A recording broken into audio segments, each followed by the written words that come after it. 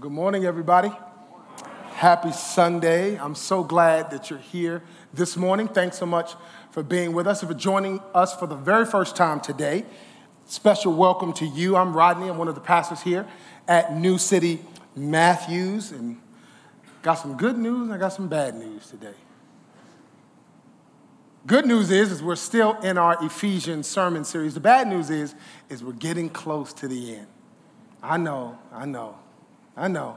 We got about 3 weeks left in our sermon series in the book of Ephesians, and I pray that it's been a blessing to you thus far. And so as we wind down our series today, we're going to look at Ephesians chapter number 6, verses 10 through 13. Ephesians 6, verse 10 through 13. Before we do that, let's pray together. God, our Father, thank you for this moment. Thank you for this space of grace.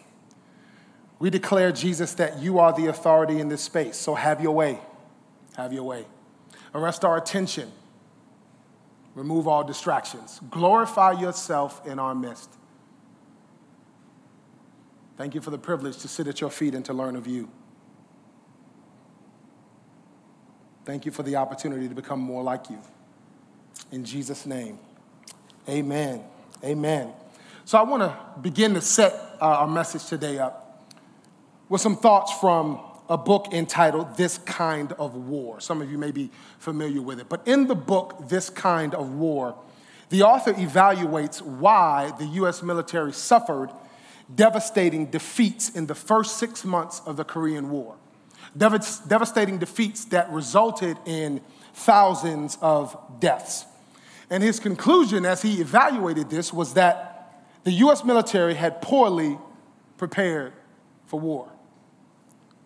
They didn't take seriously the threats of North Korea and China. The author further noted that when the U.S. military engaged in warfare, many of the soldiers were not prepared for the hardships they would encounter. Now, the Korean War was a physical war, and it was devastating. It was horrible. But as devastating, horrible, as intense as that was, just like many of the other wars that our country has been involved in, the church, you and I, are in a more intense war. Only our war, unlike the Korean War, is a spiritual battle. It's a spiritual war. And in Ephesians chapter number 6, the Apostle Paul tells us exactly what to do to prepare for this war.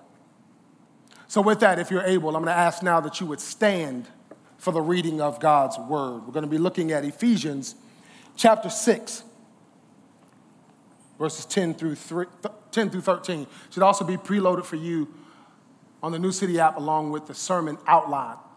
Ephesians chapter 6, verse 10 says this: a final word, be strong in the Lord and in his mighty power. Put on all of God's armor so that you will be able to stand firm against all the strategies of the devil. For we are not fighting against flesh and blood enemies, but against evil rulers and authorities of the unseen world, against mighty powers in this dark world, and against evil spirits in the heavenly places. Verse 13, therefore, put on every piece of God's armor so you will be able to resist the enemy in the time of evil. Then, after the battle, you will still be standing firm. Thus ends the reading of God's word. You may be seated. So Paul begins this passage today with a final word. A final word. And Paul uses a Greek word, which is similar to our English word, finally. He uses this word to signal the conclusion of his letter to the church in Ephesus. Now, many of you may be aware of this, but Ephesus was a city that Paul longed to share Jesus with. In fact, he and his team had planted a church there. They discipled leaders and elders there. One of his proteges in the gospel, Timothy, would later pastor this church and marry the mother of Jesus, would attend this church in the latter part of her life. But Paul begins here with a final word. Now, what could he write to say goodbye to this church that he loved so much? I think we would all agree that final words are powerful, right? Final words are powerful. They're powerful and they're important. And Paul wants his audience to know this. And so his final words here in Ephesians 6 are not random, nor are they a disconnected afterthought. Final words in the book of Ephesians 6 are a dramatic finale. They are the apex of everything he's written so far. And as I mentioned a moment ago, the subject of this finality, war, spiritual war. If you remember, Paul began the book of Ephesians around the idea of belief, right? What we believe. Then he talked about how we should live in light of our beliefs. In other words, what should our behavior be as a result of what we believe? And now he tells us why both our belief and our behavior are important. And it's because there's a war going on. There's a war going on. And Paul outlines God's battle plan for our spiritual resistance to the devil and his schemes. And we'll cover this battle plan over the next 3 weeks as we conclude our study. And in doing so, we'll talk about the following. The first, our supply line. Our supply line to God's unlimited resources. Next, we'll talk about the threat. The threat that we face from enemy forces. Next, our battle posture. What should our posture be as we stand firm and hold our ground against the enemy? Then we'll talk about the training that we will need to wear this armor that God has designed and provided for us. And then lastly, we'll look at the strategy for victory. The strategy for victory. Now, let me say this from the beginning here, that yes, as Christians, we are called to live at peace with God and with other people. And we should certainly condemn any misguided violence. But as Christians, we're also called to engage in the spiritual battle taking place all around us. Whether you know it or not, whether you're aware of it, there is a spiritual battle taking place even in this moment.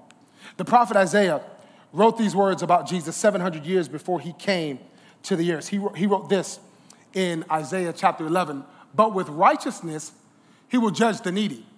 With justice he will give decisions for the poor of the earth. He will strike the earth with the rod of his mouth. With the breath of his lips, he will slay the wicked. Righteousness will be his belt, and faithfulness the sash around his waist." And so in Ephesians 6, Paul is drawing from this imagery of Isaiah, who depicts the Messiah as a divine warrior clothed with armor as he prepares for battle to defend and vindicate his people. But now listen to this. When a king came into the city in peace, he came riding in on a donkey. But when a king came into a city in victory, he came riding on a white horse. And we read this about Jesus in the scriptures, don't we? Jesus rides into Jerusalem to his cross on a donkey. But Jesus returns to establish a new Jerusalem on a white horse. Listen to these words from the Apostle John in Revelation 19. It says, "Then I saw heaven open, and a white horse was standing there. Its rider was named Faithful and True, for he judges fairly and wages a righteous war. His eyes were like flames of fire, and on his head were many crowns. A name was written on him that no one understood except himself. He wore a robe dipped in blood, and his title was the Word of God. The armies of heaven, dressed in the finest of pure white linen, followed him on white horses. From his mouth came a sharp sword to strike down the nations. He will rule them with an iron rod. He will release the fierce wrath of God, the Almighty, like juice flowing from a winepress. On his robe, at his thigh, was written this title, King of all kings and Lord of all lords." I love that passage. And so with that, as we begin to dive in our text today, I want you to know that our bottom line is this.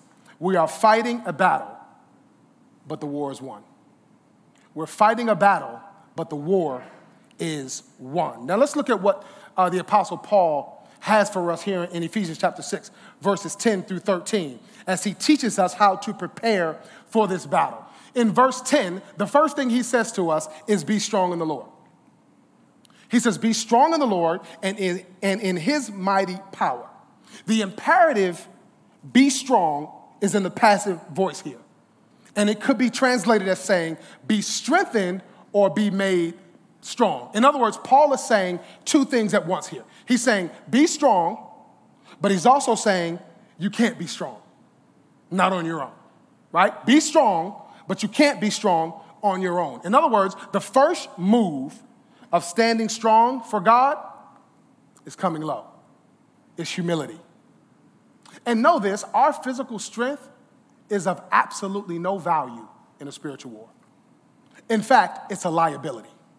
It's a liability.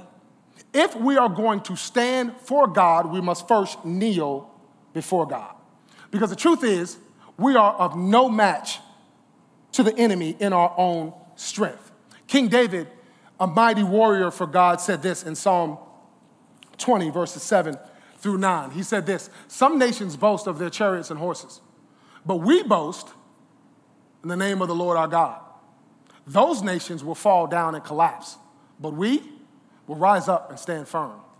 Give victory to our King, O Lord. Answer our cry for help. Our power for spiritual battle is external. I need you to know this. In other words, it comes from outside of ourselves. It comes from the Lord.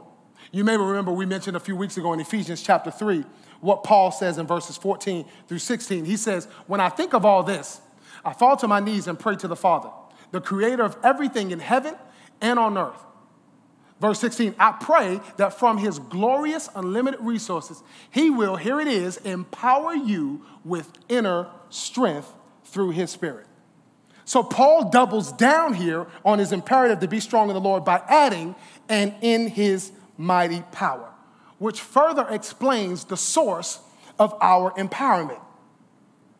So I need you to know that no situation that you're facing today is beyond God's power. It's beyond yours. It's beyond mine, but it is not beyond God's power. Nothing you are facing today, regardless of how frustrating, how painful, how long it's been going on, how weary you might be, nothing is beyond God's control. If you remember, it was an angel that told Mary, he said, nothing will be impossible for God. And if it was true then, it's true now. Remember a few weeks ago, we talked about the fact that the same power that raised Jesus from the dead is alive in us. And guess what? That same power can change your situation. It can change your situation, or it can change your perspective, or it can do both. The same power is alive in us. Remember in Joshua chapter 1, God commanded Joshua 3 times. Said, be strong and courageous. 3 times. And that's our word today.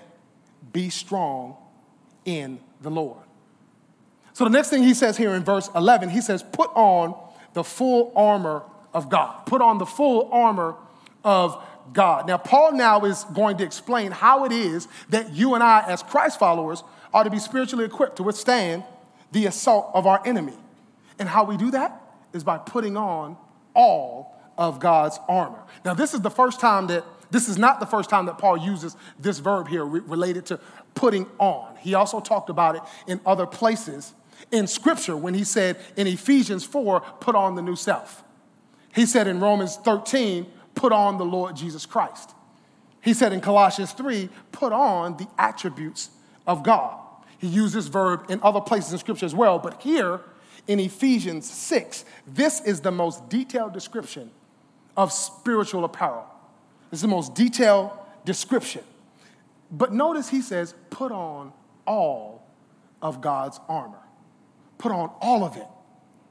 In other words, it is not for you and I to be selective as to what we want to don and when. Because sometimes we'll be called into situations that are very uncomfortable and very unfamiliar. And having on all of God's armor is important for you and I. It's called the armor of God because it is the armor that God supplies. It's the armor that God supplies. But why does God give us this armor? Verse 11b answers that question. It says, so that you will be able to stand firm against all the strategies of the devil. We'll be able to stand.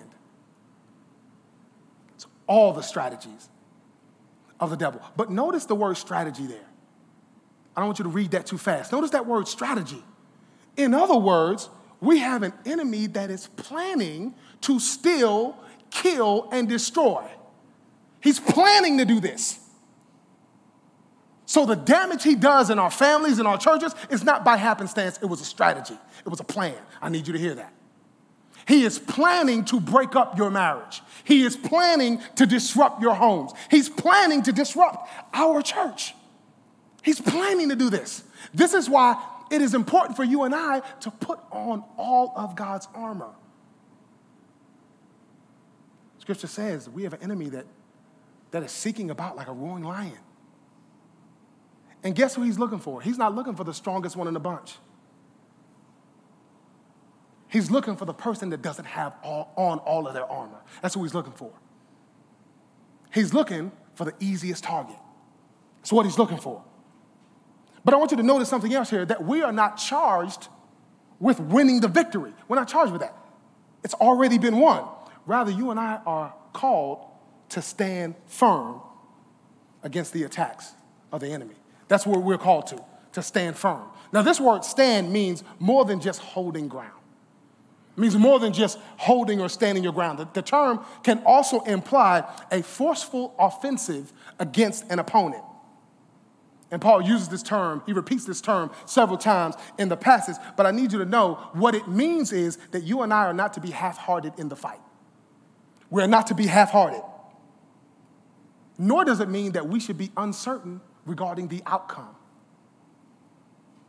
Because when he said it is finished, guess what that meant? It meant it is finished. Everything that you're struggling with, everything that you're frustrated by, it's already finished. What we have to do? Stand firm. Stand firm. So Paul says, be strong in the Lord. He says, put on all of God's armor. But then he says, our battle is not with flesh and blood. I need you to lean into me on this one. Our battle is not against flesh and blood. This word fighting that Paul is using here, it only occurs here in the text. It only occurs here. And it typically is used for the sport of wrestling. But Paul may have used this term here to talk about the closeness of the fight. In other words, this is not a battle that is fought by proxy. What do I mean? I mean this battle is up close and personal. It's up close and personal. And this term, flesh and blood, that he uses here is an idiom to describe mankind. In other words, when he says we're not fighting against flesh and blood, you know what that means? It means the person that cut you off in a Walmart parking lot, they're not your enemy.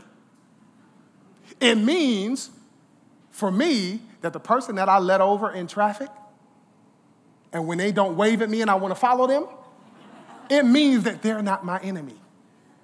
It means, family, that your spouse is not your enemy. It means that your children, they're not your enemy. The person on your job that you can't stand, they're not your enemy. So Paul here is attempting to reorient us to where the real battle should be fought and who our real enemy is. Somebody need to go home and apologize to somebody today. So flesh and blood is not our enemy, but he tells us who our enemy is. He mentions 4 groups that our battle is against. He mentions, number 1, evil rulers. Then he mentions authorities in the unseen world. Then he mentions mighty powers. And then number 4, evil spirits in the unseen world. Don't miss that word, that phrase, unseen world. That's where the battle is. Maybe the reason many of us are exhausted is because we've been trying to fight the battle physically rather than spiritually. Maybe that's the reason you're tired. Maybe that's the reason you're frustrated. We've been trying to control things and fight things out of our own physical strength instead of fighting in the spirit. Because in the spirit, we just read it, that's where our help is and that's where our strength is, in the spirit. That's where our help is. This is why we don't realize the help that we have, because we're trying to fight in the physical. This reminds me of 2 Kings chapter 6. You might be familiar with this story when Elisha was surrounded by the enemy. He was surrounded by the enemy. Scripture says there were horses and chariots all around him. He sends the servant out in the morning to see what's going on. And the servant comes back and says, "Oh, sir, what will we do now? We're surrounded. What do we do now?" Remember what Elisha told him? He said, "Don't be afraid. Don't be afraid, for there are more with us than are against us." Then the scripture says that Elisha prayed. He prayed to the Lord. He said, "Lord, open the young man's eyes so that he might see." So the Lord opened the young man's eyes. And when he looked up, he saw, in fact, that there were more with them than were against him. But how do we see this way?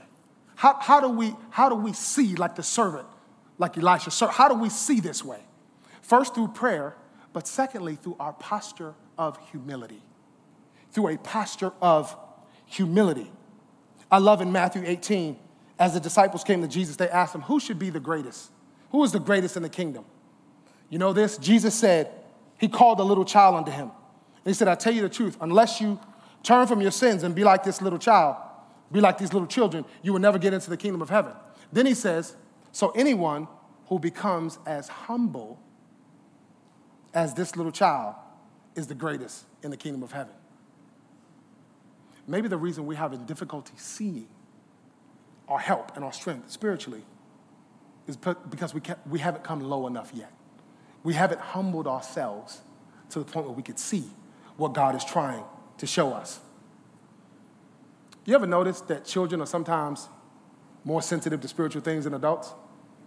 That's what Jesus is talking about here. That's what he's talking about. He's referring to the posture that we ought to have so that we can be more aware of all of the resources that he has around us. So Paul says, be strong in the Lord. He says, put on the full armor of God. Then he says, our battle is not against flesh and blood. But then in verse 13, he says, therefore. He begins the verse with the word therefore. And I love this word because in using the word therefore, what he's saying is, because verse 12 is true. Because verse 12 is true. In other words, because it is true that we have a spiritual enemy. We have a mighty spiritual enemy. Because that's true. Because it's true that our enemy is not the person we're sitting beside. Our enemy is a spiritual force. Because that is true, we must put on every piece of God's armor so that we will be able to resist the enemy in the time of evil. We talked about that phrase before, right? In the time of evil. In Ephesians chapter 5, verse 16, Paul said, make the most of every opportunity in these evil days. So part of how we make the most of every opportunity in these evil days, put on all of God's armor. So when is the evil days? When is the time of evil? The best way to understand it is the time of evil is the age between the two comings of Jesus. It's the time between the manger and when he comes again. In other words, it's right now. Here's my point. This is a critical time right now. These evil days that we live in, this is a critical time in the life of the church. And if it's a critical time in the life of the church, it's a critical time in the life of believers. It's a critical time. I said this before, I'll say it again. We are living in a time where we can ill afford to be short on God's voice and what it is that we are supposed to be doing for the kingdom of God. Recently, God had to reorient me back to his story for my life. There's some desires and passions and things that I wanted to do in my flesh, ways I wanted to use my gifting. God had to reorient me back. Why? Because we're in evil days. We're supposed to be doing what we're called to do, not what we want to do. In these evil days, we can expect demonic attacks to be at their worst. We can expect him to come for our families. We can expect him to come for our children. We can expect him to come against our mental health. We're in evil days. And the enemy knows that this is his last stand against the children of God. It's his last stand. And so this is why, family, that Paul reminds us. This is why he takes the time to remind us. Notice this is coming on the heels of him saying, be filled with the Spirit. This is why Paul reminds us that when we are strong in the Lord, when we put on all of God's armor, when we realize we're in a spiritual battle, when we realize who the real enemy is, when we realize this, when we realize that when we resist the enemy in the evil time, then we will be standing firm after the battle. Or to say it another way, when we do all of these things, that's when we'll realize that though we're in a battle, the war is already won.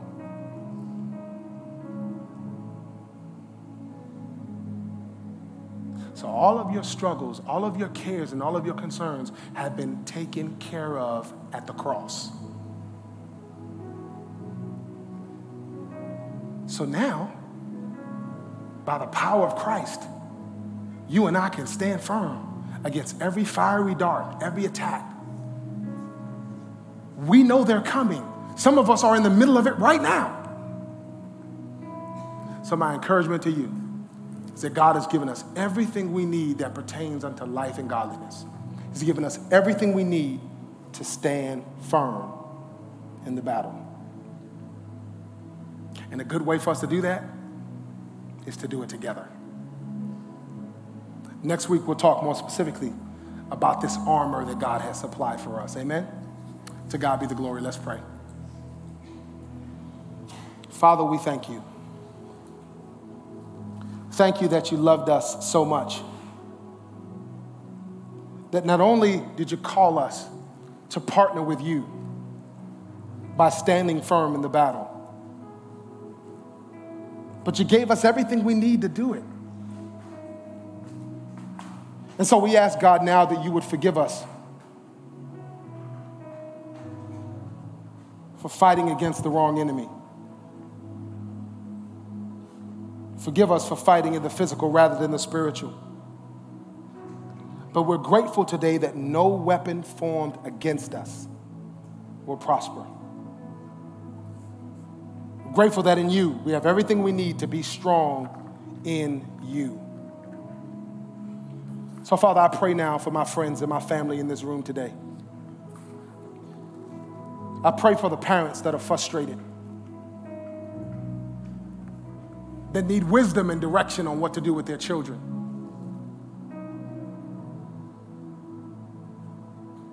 I pray that you would give them spiritual wisdom and insight. They would not only stand firm in you,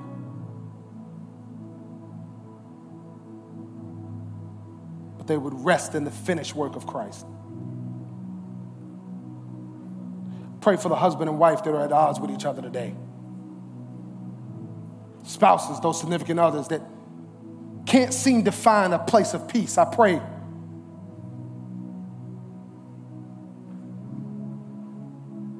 help them to realize who the real enemy is. That you would help them to fight spiritually together.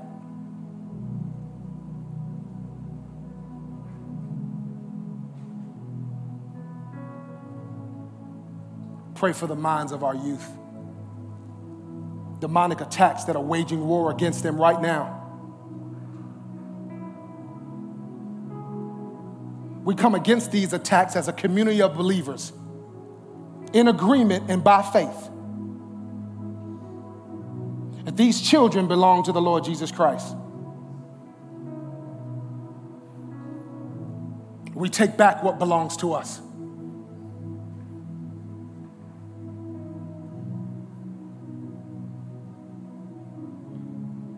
We thank you for your mighty power that we have access to. Help us to humble ourselves, God. Open our eyes like you did Elisha's servant, that we might see that there is, in fact, more with us than against us. Encourage our hearts today, God, for you are for us and you are with us. And we love you for that. In Jesus' name, amen.